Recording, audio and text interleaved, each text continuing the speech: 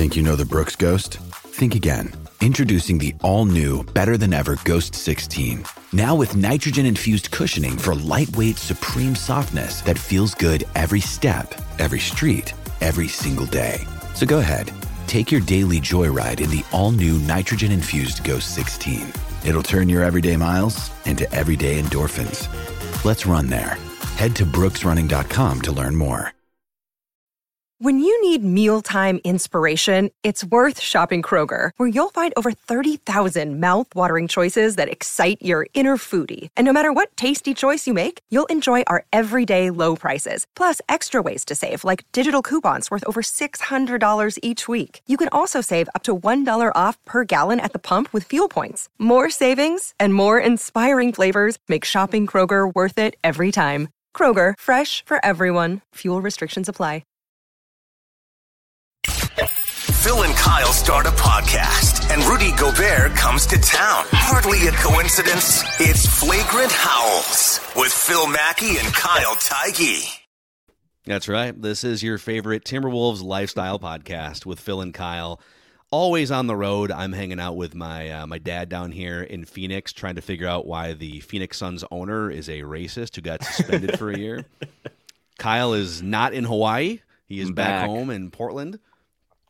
Loving life and repping Prize Picks, which, by the way, is a new sponsor on Score North. I mean, totally coincidental here. Maybe that will trickle into Flagrant Howls at some point during the regular season. So we've had plenty of luminaries on this show here. We have Michael Grady last week, new TV voice and face of the Timberwolves. The great Craig Kilborn, Gray Star presence a few weeks back. And now we peak with the host of the Dane Moore NBA podcast. Dane Moore himself joins Flagrant Howls. What's going on, man?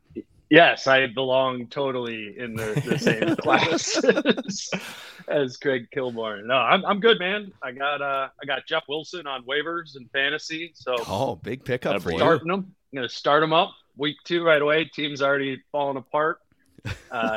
Ezekiel Elliott, I drafted early, and now Wilson takes over.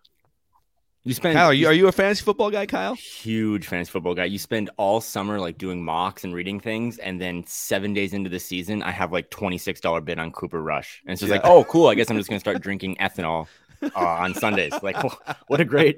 Like, we're not even to October yet, and I'm with Dane. I missed out on Jeff Wilson, and like my whole Wednesday sucks. I'm like, I don't know if I want to record. Like, I didn't get the most random running back on my fantasy team. So yeah, big fantasy guy. I know this is a Timberwolves podcast, but did you guys see Mike McCarthy just staring off in the distance the entire second half of that game the other night? You know, he's just probably thinking of Sean Payton's going to take my job. My God, is this going to be next week? Am I going to have to wait a month? I don't know. Mike McCarthy is Elon Musk compared to Nathaniel Hackett, though. I don't even want to get into how much money in Survivor picks and just I got a large Dairy Queen Blizzard Monday night just because I was like sad. I was like, oh, this is what a terrible start to the week. You won in both your leagues, though. Dude, those Survivor, that's another topic. Like, every good team lost. It was impossible. Like, I don't know. Yeah, it's sad. Someone like misclicked and misclicked the Giants, and they're into the second round. They're the only person that's in the second round. Yeah. So before we're gonna do a deep dive on Rudy Gobert here, and coincidentally we had this scheduled we were gonna record this today at this time anyways, but he just got done leading his French team through the quarterfinals of Eurobasket, the tournament. So we'll get into what Gobert's been up to. Just some questions about Gobert. But first, I want you guys, Dane and Kyle, tell the audience, because, Dane, you've got this awesome, massive Timberwolves podcast, the Dane Moore NBA show. You guys are going to collaborate this season. So tell the audience what you guys are up to on that podcast. Yeah. So for 2 years, I've been just kind of started my company running the podcast on my own. And Kyle's been a consistent guest on the show, but he's also been somebody who's really helped me behind the scenes since I went independent, and now I need more help. So Kyle's really helped me on the back end with a whole bunch of things, and then every Friday we'll be coming on my show to talk about what's ever going on with the Wolves, maybe talk about a little fantasy football in there too. But yeah, Kyle's been my guy in this since the beginning. So we're kind of making it a little bit more of a professional relationship. Putting a ring on it. Yeah. Last year I married Abby, and now this year I married Dane. And now I'm dating Phil on the sides. Like life is pretty good for me, and everyone's kind of okay with it here. It's, we're all open, just like a fantasy team. We have flex spots, so we're good. Exactly. If you're not subscribed already, anywhere you can find podcasts, the Daymore NBA podcast. All right, what did you guys see from Gobert here? Did you both watch this Eurobasket game today? Do you watch it, Kyle? Yeah, I watched it. I wanted to start it off. I know Judd and Declan had Doogie on earlier this week. Apologies to all of our international supporters and subscribers and guests. I'm so much like Judd. Like, I don't want any of these guys playing. I know Euro basketball is like very, very important. But if you know me, and you guys do, like, I watch everything Rudy Gobert does, and I just pray to God he just lands normal and then makes it down the court and like doesn't hurt himself. So yeah, France came back, beat Italy. Second half was crazy. I think Gobert, I saw a stat, he's like plus 70 Dane on the court, or France is plus 70 with him on the court and minus 51 with him out. So like he's a huge deal, but I kind of was hoping they would lose because I just want him to like relax and like just do abs and not like play basketball for a while. Just put some selfies on your Instagram. Don't twist your ankle, guy. Okay. Yeah. So no, but I mean, he looked great. Dan, you've been watching a lot of it in like the round, the round robin games and stuff. Like what, he's been awesome.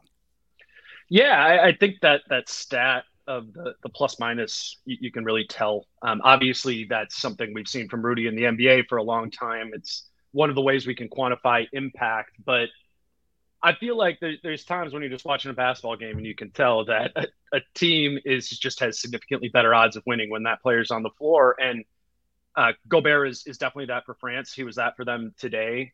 They actually have like 3 7-footers on the France team, and they play all 3 of them every game. They actually have played 2 of Gobert and Vincent Poirier next to each other, which I found kind of interesting just from the sense that he's going to be playing next to Cat this year.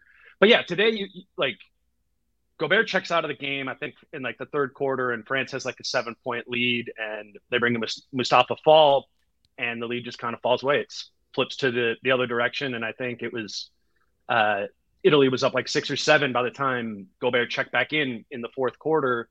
And then they just like, that's what Gobert does, man. He just like executes. Like if I had to articulate what Gobert does, particularly on defense, is he executes. And that's they've done that a handful of times here in Eurobasket, the World Cup qualifiers, close games.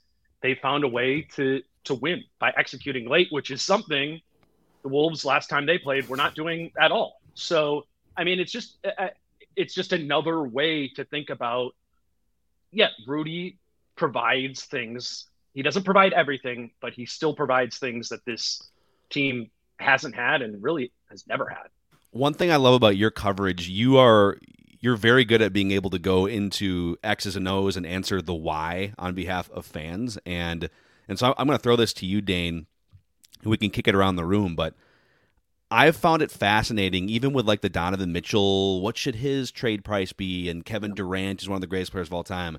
And people keep saying, well, I mean, if Gobert got that, then imagine what Donovan Mitchell's going to demand, what that trade could look like, or Kevin Durant. And I think what's happening, and you look at some of the advanced metrics, and I know these aren't perfect, but PER or win shares per 48, all of them love Rudy Gobert. Win shares tends to love centers, period.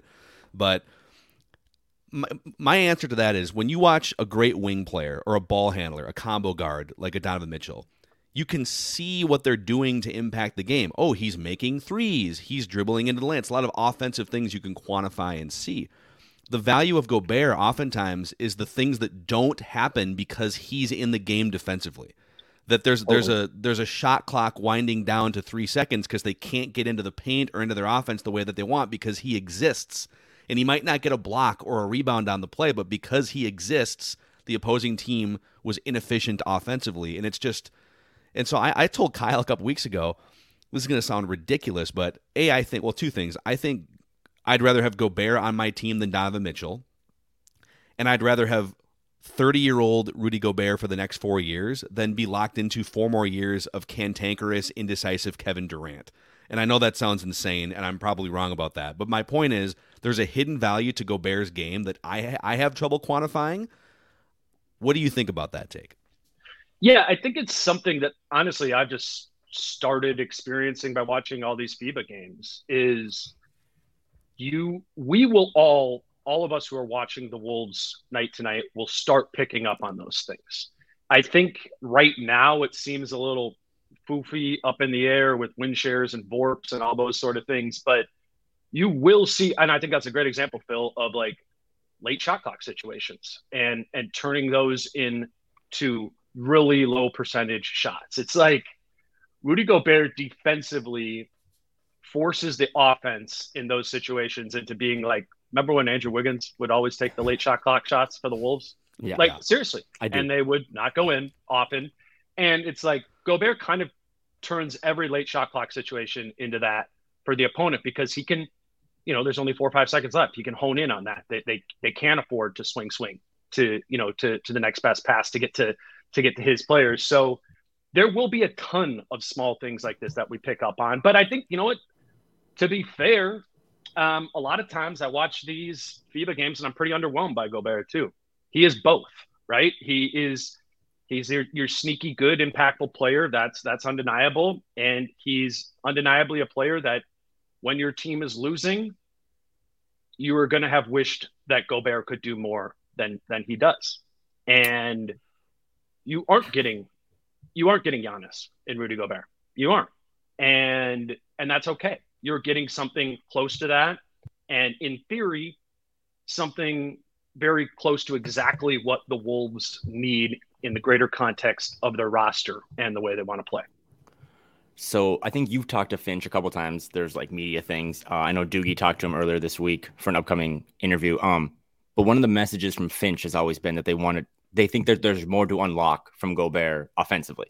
And you see a little bit of that, right, from France. Like you've seen him post up a little bit. I mean, it's minor sample sizes, but like knowing how much you know basketball and way more than I do, like what do you think? Do you think there is more to unlock?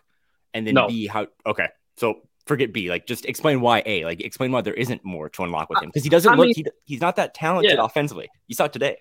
Yeah. I mean, you could try and give him the ball in the post more often. Right.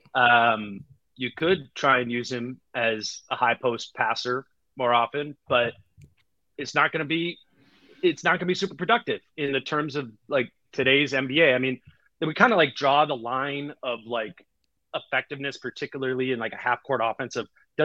When the player does X action, does it deliver more than 1 point per possession? And you got a ton of guys, in the league who are in pick and roll, like they're over 1 point per possession. But in today's game, it's like 4 or 5 guys who are over a point per possession in post-up situations. Karl has been that a couple of years. He was not last season. It's a hard place to make a living in the NBA today. So my question for Finch and will be, what are these areas that you are going to expand Finch's game? And why are those a good idea to lean into? I don't think it'll be post-ups. I think he envisions maybe having Rudy literally holding the ball at like 18 feet from the basket, top of the key, and using him more as like a dribble handoff guy than he has in the past. But if you're trying to make Rudy Gobert individually produce more offensively, I think that's probably a naive aspiration. And it's, again, fine. He's awesome in pick and roll. I think we've seen even a little bit of growth in that in FIBA play this summer, but that's what you're getting from him offensively. Yeah, I think one of the things I love about him offensively is that he isn't trying to do a million things that he's not capable of doing. And by just focusing on the things that, like the cleanup things or the pick and roll opportunities that he gets, he was a 71% field goal guy last year. And it's not because he's taking 15-foot jumpers or, corner threes. To me, the best thing about Gobert offensively is, okay, from a math perspective, the game has a time limit. You're only going to get a certain number of shots as a team. And it's not going to fluctuate a whole lot. And so he's going to take about 8 of those shots and score 15 points on 8 shots. However, whether it's an offensive rebound or a pick and roll or a lob or whatever, like, okay, cool, I get to start the game with 15 points on 8 shots, and now the rest of the team just has to get like 100 for the rest of the shot. But you have the roster for that, right? Like yeah. you theoretically have the roster who can get you 90, 100 points outside of that, and Ant, D'Lo, Cat. I think kind of some of the bench guys, Jalen Noel, like Bryn Forbes, those are those are offensively focused players as well. So it just goes back into like this puzzle makes some sense in the weaknesses and strength. And in ways, there's questions too. I think, and obviously Carl and Gobert, that's going to be a question mark the whole time. But in theory, you have a roster that makes sense to add Rudy Gobert to. That's kind of undeniable. Where a lot of teams in the league don't, right? Like adding Rudy Gobert to like 15 teams in the league, would it make sense? On the Timberwolves, I think it makes sense. So I didn't mean to just crap all over him, because like there was a play today where he had like a high pick and roll. He caught the ball at the free throw line. He took like 2 steps. He doesn't have a lot of touch. I mean, he is like a thin 6% body fat, like not Shaq, but I mean like he's far more just dunk everything, even from the free throw line. Just try to dunk it. Don't shoot it. Go gadget out, arms. Like, yes, activate. Try to throw it down. But so that was the offensive side and limitations. But like, what have you seen defensively? Because on defense, I mean, those, like I said, those on-off numbers are for Euro basketball with less possessions, less scoring. Like that's pretty crazy for like a 6 game sample size. What I think is funny in Eurobasket is guys just literally don't even go in there.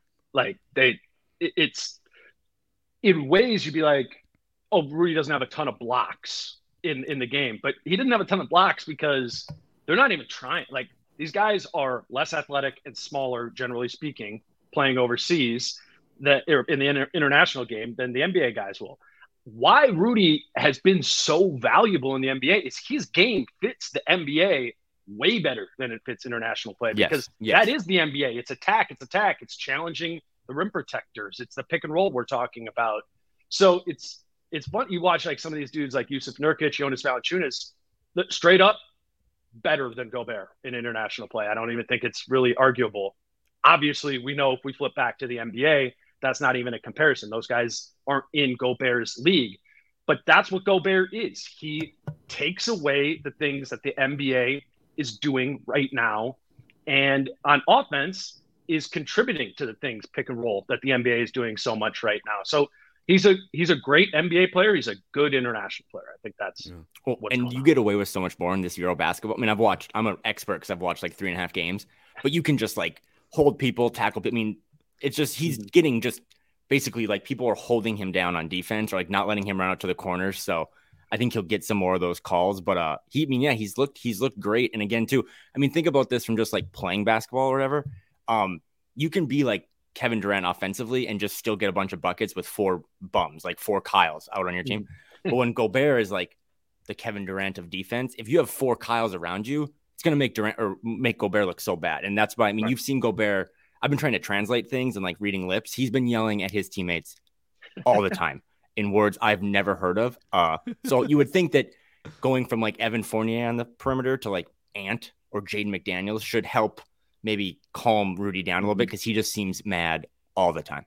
Well, I'm glad you brought this up, because this is another great little X's and O's wormhole to dive down. You know, I've probably watched like 3 different deep dive YouTube breakdowns and some of them are defending Gobert in like the Clippers, series.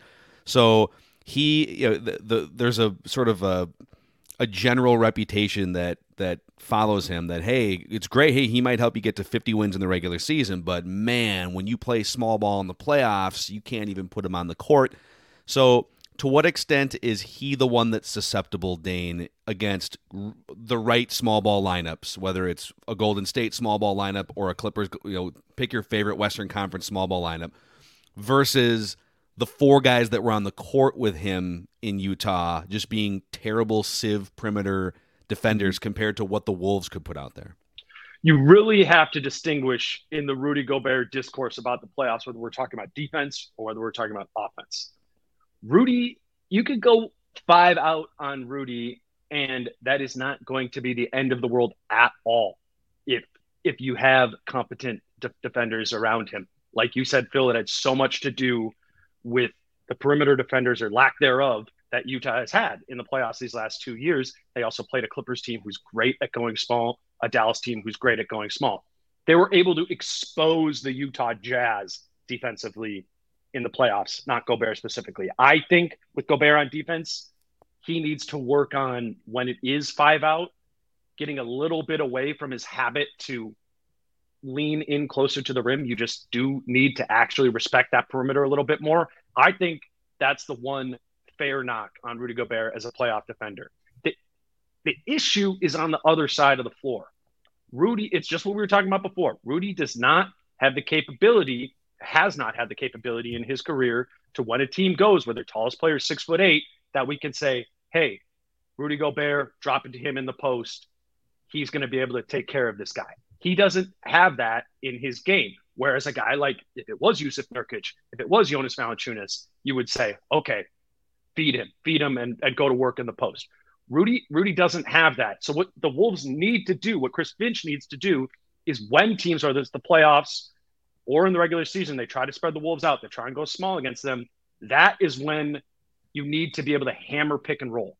And Gobert can kill small groups in pick and roll action. If it's a 6'8" guy guarding him and he's guarding him in the pick and roll, Rudy's going to jump all over him and be able to dunk that. But you have to hit it in pick and roll. You can't go to it in the post. I think the good news with the Wolves is in your starting lineup, you should have two dynamic pick and roll ball handlers that can enable and unlock Rudy in that way, and Anthony Edwards and D'Angelo Russell.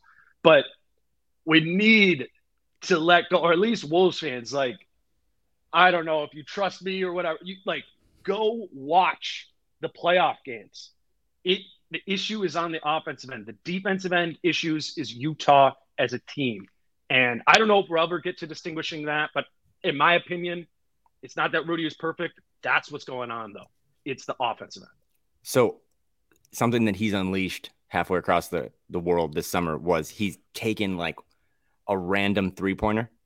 Yep. It doesn't look very good. So I was going to save this for later this week when you and I record, but side bet, does Rudy Gobert hit more or less three-pointers than Jared Vanderbilt hit last year? Vando was 2 for 14 last year. Wow. We'll bet dinner on this. Okay. So I think what we've seen Gobert do and what I don't want to see him do at all is, like, again, when he's guarded by Nurkic and Valanciunas, like, he can't overpower those guys. So what he has done in FIBA plays is kind of squared them up sometimes. And that's led to, like, he's so damn tall. It's like, you know, so he's squaring up. He's like shooting a flat shot at the rim and it looks awful. Like, if we had to choose between, and this goes back to, like, what is Finch going to let him do? Don't have him do that. If it's an occasional wide open corner or top of the key three, depending on how good it looks in practice and how confident they feel in it, sure. I bet Rudy Gobert hits his first three of his career this season.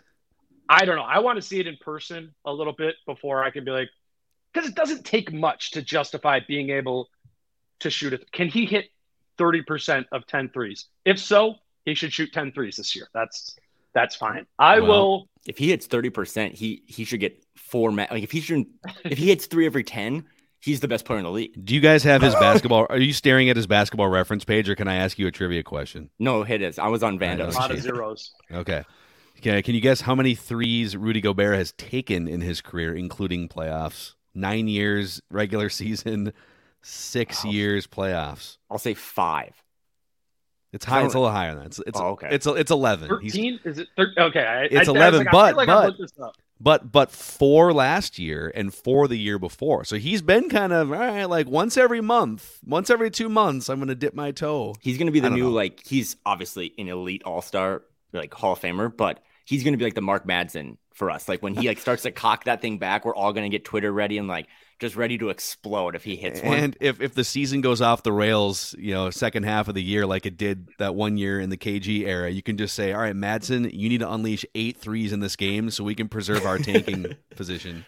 No, but hopefully that's not a Wolves thing this year. Hopefully that's not a Wolves thing. Dane said something that was interesting because, like, we're talking about Rudy shooting, and he's a 7'1" guy, and this has been something Phil's wanted to talk about, so I'll throw it to him. But watching Gobert play for France kind of just had made me think this. So I did a deep dive.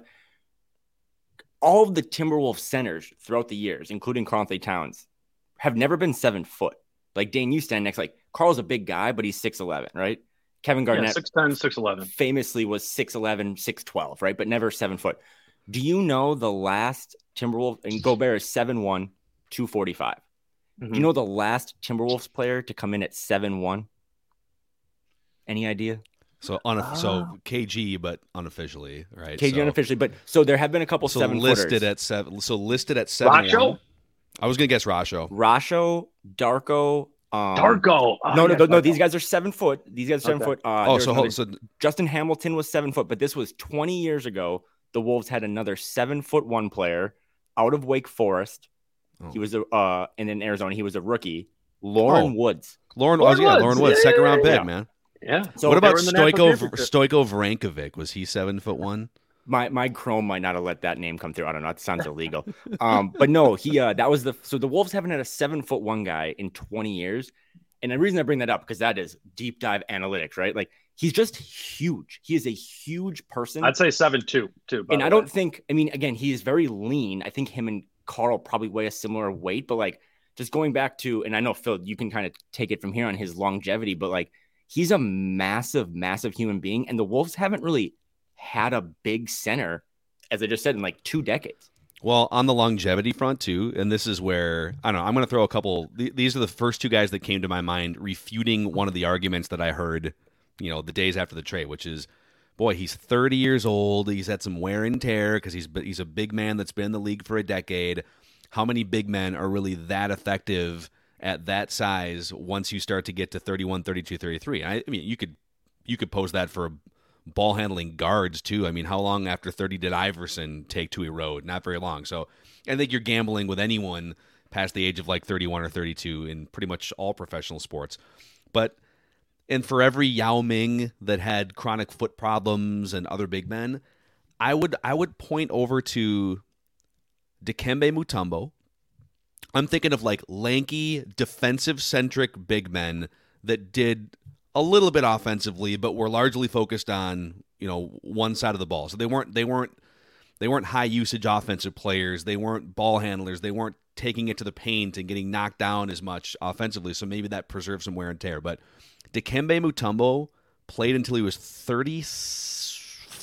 Didn't he play until he was 40? He was on the Rockets with Finch. 42. Yeah. 42. That dude retired at age 42. He was still an all-star caliber player with Philadelphia at age 35, and then was still a really good player for like almost another decade. And then the other guy that came to mind, Tyson Chandler. Yeah. So he played until he was 37 years old, and he was an all-star on that Knicks team in 2012-13 as a 30-year-old. His numbers really didn't drop off at all until he retired. I mean, he was just a rebounds, blocks, he's going to shoot 65, 70% from the floor the same way that Rudy Gobert does, which is on lobs and some pick and roll and stuff. So I don't know. Those 2 guys came to mind as, wait a second, they played till they were like 40, blocking shots, grabbing rebounds, and doing a little bit offensively. So I don't know. Your thoughts?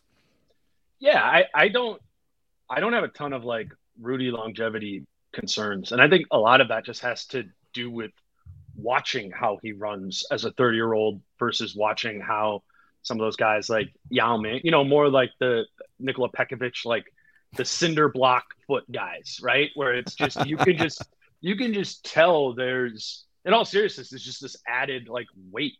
Like Rudy does not move like a 7-footer at all. Like he moves like a prime Tyson Chandler, probably even better than that. And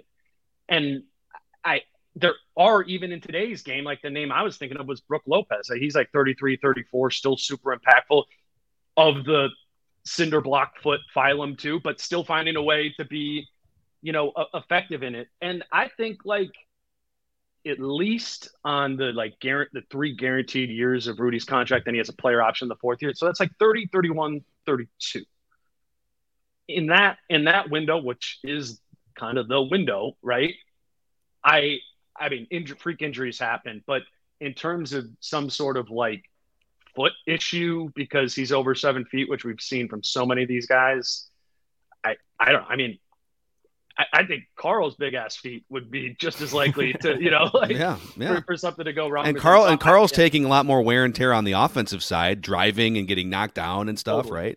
Right? That's a huge point of it too. Like Carl's 2 injuries, right? His 2 serious injuries of his career, breaking his wrist twice. Same exact play both times. Driving to the basket, running into someone, kind of flailing back, landing on his right wrist. I mean, that was, or left wrist both times. I mean, Rudy, yeah. Like, what does Rudy do that is like really a collision? Like, could he get undercut on a lob or something? I guess, but he's not a banger. He uses his length to actually like keep distance from guys, which I think Yeah, like I'm really not too concerned about wear and tear stuff outside of like the freak injury. Well, my niche covering this team is just Googling a player's birthday. So just a couple of things. So we've dropped these names. Tyson Chandler was 32 when he won a ring with Dallas, and he was a big part of that team. Mm-hmm. That was a great one by Dane. Brook Lopez is 34, and he's like 40 pounds bigger than Rudy, but like an inch. So, I mean, but Brook Lopez is still he's doing completely different game than Rudy is. But I mean, he's still in the league and dominating. And then Gobert, Embiid turns 29 like a couple months into 2023. So like he's only like a year younger than Rudy. So I mean, no one's worried about Embiid's. I mean, and he's had a lot of not freak injuries to Dane's. I'm worried about Embiid's injuries. Yeah, I mean, like if you had, Embiid's 28 right now and Gobert just turned 30, but like if you had to say who's going to still be in the league, I mean, you're betting hard on Rudy because like Phil said, like he could still be protecting the rim at 18 minutes a game when he's 39 years old. Embiid's just going to be like doing like he'll fill Charles Barkley's role. Like there's no way Embiid's going to be playing when he's 39 years old. I also want you guys to know, just for the record, I'm going to pull this up on the screen for the Score North YouTube audience. If you could click subscribe and like, then I will share a Stoico Vrankovic collage of photos with you here. So he was 7'2". Look at this 7'2" gloriousness from the mid 1990s right here. Can you see this right here? Yep. I have right there, man. Stoico Vrankovic, 7'2". So, okay, so we went from 7 foot. We talked about that Darko, those guys. Gobert 7'1". You have the 7'2" here. I have one more question. I won't ruin the answer to this one. Do you know the tallest player to put on a Timberwolves uniform? And I will give you one clue. He was a former Golden Gopher. I feel like you got this, Phil. He grew up in Lake City, Minnesota. Can I get two guesses? Yes, he was 7'3". Trevor Winter. No. One more. Joel Przybilla. Oh. He didn't play for the Timberwolves. Actually, initials are RB. Oh my God. Randy Brewer. Randy Brewer. Randy Brewer, 7'3", played for the Wolves from 89 to 92, a little before my time or right around my time. But yeah, he is the tallest player to play for the Minnesota Think about how many like Randy Brewers. The NBA was just filled with Randy Brewers for 15, 20 years. Just There's so many of them overseas now too. Like I'm watching, I'm like, this is a pretty good like 7'2". I mean, he could never play in the league, but you're like, well, who was the dude that went? God, he signed a 3-year deal and he just sat on the Cole Aldrich. Like Cole Aldrich made like $20 million to do nothing, and he's I love Cole Aldrich, good guy. But it's like he signed that contract and then the league just switched on him. Yeah. My favorite Cole Aldrich story is that when Dane started covering the team like 7 years ago, Dane always puts out this awesome Excel thing on Twitter that shows you the salary cap. And Cole Aldrich was just taking $500,000 every year, like into it. Like he was the new Bobby Bonilla for the Timberwolves. Just like, I don't know how much money we have left, but we have to make sure we wire that $500,000 to Cole Aldrich down the street. On his birthday every day. That's a deep dive into Timberwolves big men. But, so Dane, I guess I know you have it hard out here soon, but like, what are you most excited about for Gobert this year? I mean, I know you've talked about Gobert 62 times this summer, but like, what's the one thing that sticks out about like, I can't wait to see him do that? I was recorded my show with Jace Frederick this morning, and what we were talking about was got to know some of like the Utah beat writers over the course of the year, and like they just kind of swear by Gobert, right? Like they become like the biggest defender of him, or David Locke, who they Locked On Network. That like you talk to Locke, and he'll give you 30 minutes of like, this is why Gobert's awesome. Here's 400 different stats, and I'm curious to see how we all in the Minnesota media space react to how we understand Gobert's impact to be. Will everyone just be like, oh yeah, this is the defender we've needed? He diminishes field goal percentage in the lane by 17%, blah, blah, blah. Or will some people be like relatively uninspired because it comes at a $40 million a year cost and the cost of 5 first-round picks, too. So I'm just really interested to like kind of follow what I think. I don't even know what I'm going to think about Rudy Gobert. Where am I going to fall on that spectrum? I've enjoyed it in Eurobasket, studying him, focusing on him in ways I didn't when I was watching Jazz games. And just to like actually understand what his impact would be, because I think the markets right now are not giving him credit for that. 47.5 wins and the 7th seed in the West does not make sense in the context of your 4 best players being Rudy Gobert, Karl-Anthony Towns, Anthony Edwards, and D'Angelo Russell. So I'm interested to see how accurate that is. Are they throwing shade at Rudy? Do they have question marks about how those 4 personalities mesh? Like, I think that is going to be a great study this season, and I think Gobert will be kind of at the center of it. Well, and the irony is that he replaces Patrick Beverley as the defensive anchor, but also as the guy we absolutely hated. Like, don't search my Twitter, but like I might have retweeted or laughed at like a Shaq thing where he called him Baguette Biombo. And now if I saw that on my timeline, I would go to war. So like he is just our new, like, we hated him over there, but now he has an area code in Minnesota. Like, I will fight you on the internet for that guy. So Patrick Beverley steps out, Gobert comes in, and now I'm the biggest Gobert fan on earth. By the way, the Patrick Beverley, I love how Russell Westbrook just stalks press conferences. He does this all the time where, the front office people are talking about me. I'm going to sit here in the back and see what they say. And he did it, with the Patrick Beverley press conference, and they had to dab it up before. Man, that's going to be something. Patrick Beverley threw a 6-ring circus welcome to LA party the other night. Like, he was like, he posted a video on Instagram. It's like the most well-edited video. It looked like, I don't know, he just gave birth. It was crazy. Carl was there. Ant was there. So he's happy. Wolves fans are happy. Dane seems happy. It's going to be a good year. Dane Moore NBA podcast. Go check it out. Go ahead, Dane. Yes, sir. I was just going to say, like, I was so unshocked by the fact that Pat Bev was like good soldier in that introductory press conference. Like, that's any of us who covered Pat and sat in on press conferences, like, that's who Pat is. Like, he will say the right things. He will do the right things because he will care about winning. If Russ is on the team as him, he will make that happen.